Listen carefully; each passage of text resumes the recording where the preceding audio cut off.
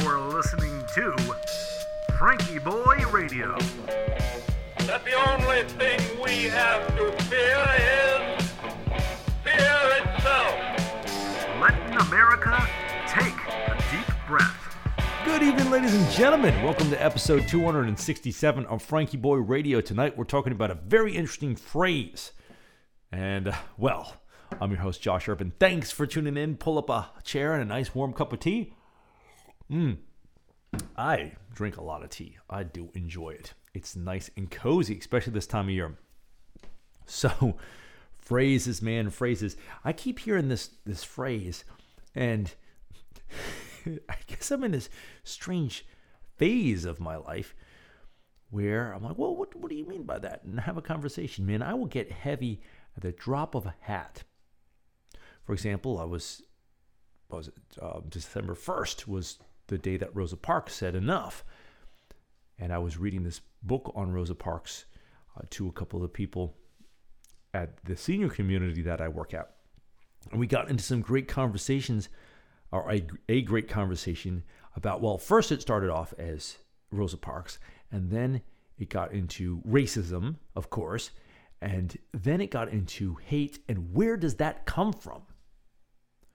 I don't think people were expecting that. You pick up a Rosa Parks book, but I mean, how could it not, right? So I was having this intense conversation with one of the ladies there who had lived through this history, and she was very gracious, and she said, the only problem was the conversation wasn't long enough because the activity was ending and somebody else was coming in. They were coming in to play bingo, so I had to yield to that. And I said, well, awesome. I said, well, do me a favor and I'll talk about this all day, but just let me know if it gets too much. So unfortunately for everybody tuning into the podcast, there's nobody here to tell me, hey man, too much, but there's always the pause button or the next button on your computer. So I've been doing this, and a phrase that it's sort of like a cue for me to start one of these conversations is a phrase that I'm really starting to take issue with. And I've mentioned it before on the show, but the issue is, how could they think that? Now, that's obviously phrased as a rhetorical question. I was like, oh man, how could they do that? But the thing is people will often ask it as a genuine question. And I was talking to a buddy today, really like this lady. And we're talking, and she said it once, and I was, just going to kind of, it was like, 1 p.m. and sunny outside, but she said it again, and then I said, well, that's an interesting phrase. So how I look at this is, it all started for me when I read the famous Dale Carnegie book, How to Win Friends and Influence People. And he has a brilliant chapter in there, and he says, no man thinks that he's wrong. And he gave a couple of examples that were specific to the day, but of course, we can find many parallels in modern life. And it was like a cop killer, and guy was in his car, and the cop came up and he shot the cop. And then I think he broke out of jail, and they tried to stop him, and he shot that cop. So he's going to be executed, and his last words were, I was just an innocent man defending myself. No man thinks he's wrong, even though this guy was obviously a bit of a hair trigger, to put it mildly. So no man thinks he's wrong. So this is a really interesting thing. So when we ask the phrase, how could they think that? Well, I don't know. How could they think that? That's a great question to ask. And I was thinking out loud today, well, that's a conversation. And I said, I think there's kind of two bins that you can put it in. One is, if somebody does something and it's stupid, if it's careless, we all do this. If they obviously weren't thinking properly, well, yeah, human stupidity, tiredness, the wrong dose of coffee, whatever, right? So you can't really, I guess you could discuss that, but that's not really the point right now. The point is when somebody gives something a lot of thought and then they decide to do something that is different, like radically different to what we would think would be rational or right or normal or anything like that. And this might not be like an evil thing, right? So although the question of evil is a really, really fascinating one too, and I'm always jumping into that and freaking people out. You know, how could somebody do that? You're like, well, actually, have you examined the malice in your heart? It's like that poem, on any given day, there's enough malice and hate in the average person to supply for any army. Actually, let me pull that up. Yeah, okay, here it is.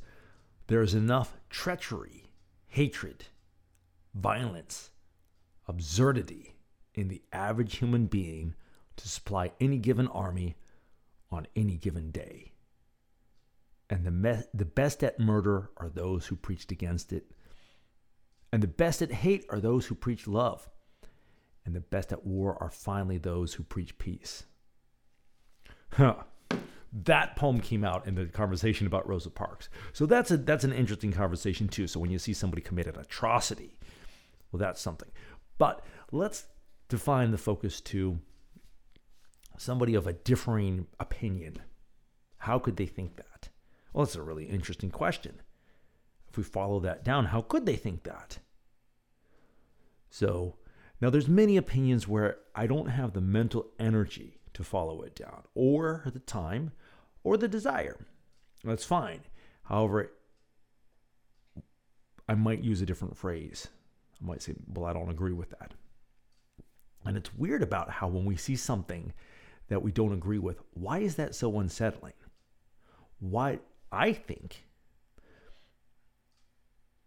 the world is a complicated place. It's very difficult to navigate through. And I finally come up with a sort of set of rules to which I play my game by. And then somebody's playing the same game with a different set of rules. Well, that causes a lot of cognitive dissonance, because does that mean my rules are wrong? Because theirs is working, I think, and where does that leave me, right? It questions really how I exist. So it's very uncomfortable. So that's one of the things. But however, something that I love is I'm not fully happy with the way I exist. So maybe the other person has a piece of the puzzle. This is another idea from Peterson. One of his rules is like, assume that whoever you're talking to can teach you something. It's something like that. Because I hope I don't have everything figured out, because it's a far cry from what I think it could be. I mean, my life is really nice, but I know it could be better. So hopefully there's a couple of pieces missing that I can find and put in there. So in my teaching guitar and just talking to a lot of different people, I went through an interesting evolution. At first, I thought that my way of thinking was the only right way to think. And then everybody else was wrong. And then I thought, okay, well, my way of thinking is still the only right way to think. And they're wrong, they're nice, and they're just a little misguided. And then I started thinking, well, who was right exactly? And that's an interesting place to be. Now, I don't think that everybody's right. I'm not a moral relativist anymore. And I guess I would be a pragmatist in saying, okay, well, I see something works for you, and then, I see that way of being in the world really doesn't seem to work so well, so I don't want to do that. I don't know. I'm kind of searching around. So the question of, well, how could somebody think that is actually can be a really productive and fruitful one. But I'm really starting to call the use of it as it's kind of if you just stop there and think that the other people are dumb or ignorant or worse yet evil, that I think can lead to problems. And this is also kind of an unusual episode because I try not to get on a soapbox, you know? There's enough of that going around. I just want to mention this because I guess I am on a soapbox. I'll own it. There's some it's a crazy time, and I have a feeling that it's going to get a little bit more turbulent, at least. That's my British side creeping out there. I have my tea. It might get a bit more turbulent, chaps. So, it seems that paying attention to what I say is something that I can do. And that's been an interesting phrase for me to look at. Let me know if you have any thoughts. Now, time for some deep breaths, of course. Speaking of things under our purview of control. Go ahead and breathe in through your nose, out through your mouth. Here we go. Inhale. Oh, let those eyes drift gently closed. Quick, close your eyes. Inhale. 1, 2, 3, 4. Pause. 1, 2. Exhale. 1, 2, 3, 4. Inhale. 1, 2, 3, 4. Pause. 1, 2. Exhale. 1, 2, 3, 4. Inhale. 1, 2, 3, 4. Pause. 1, 2. Exhale. 1, 2, 3, 4.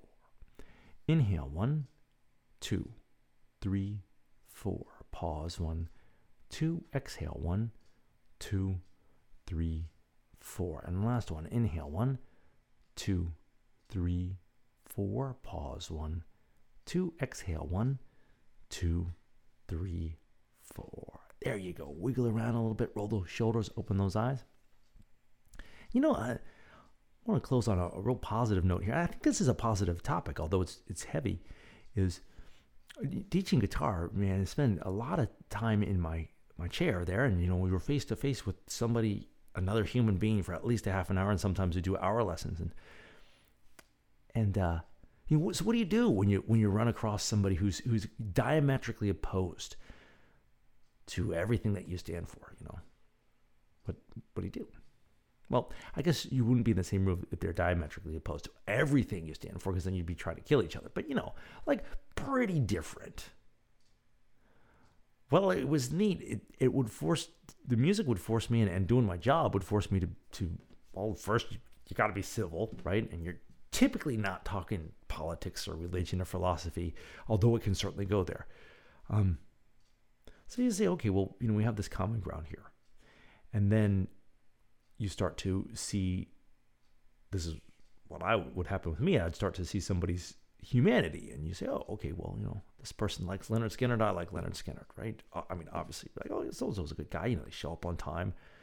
But they come there, and they're glad to see you. You're glad to see them, and that's really something to build on. And then you start realizing, okay, well, this person thinks differently than me, but they're a person, and they're intelligent, and they're trying hard to live their life in the best way they know possible. And I'm trying to live my life in the best way I know possible. And then the magic happens. You can see, well, what's in your box of ideas over there? And here's what's in my box of ideas.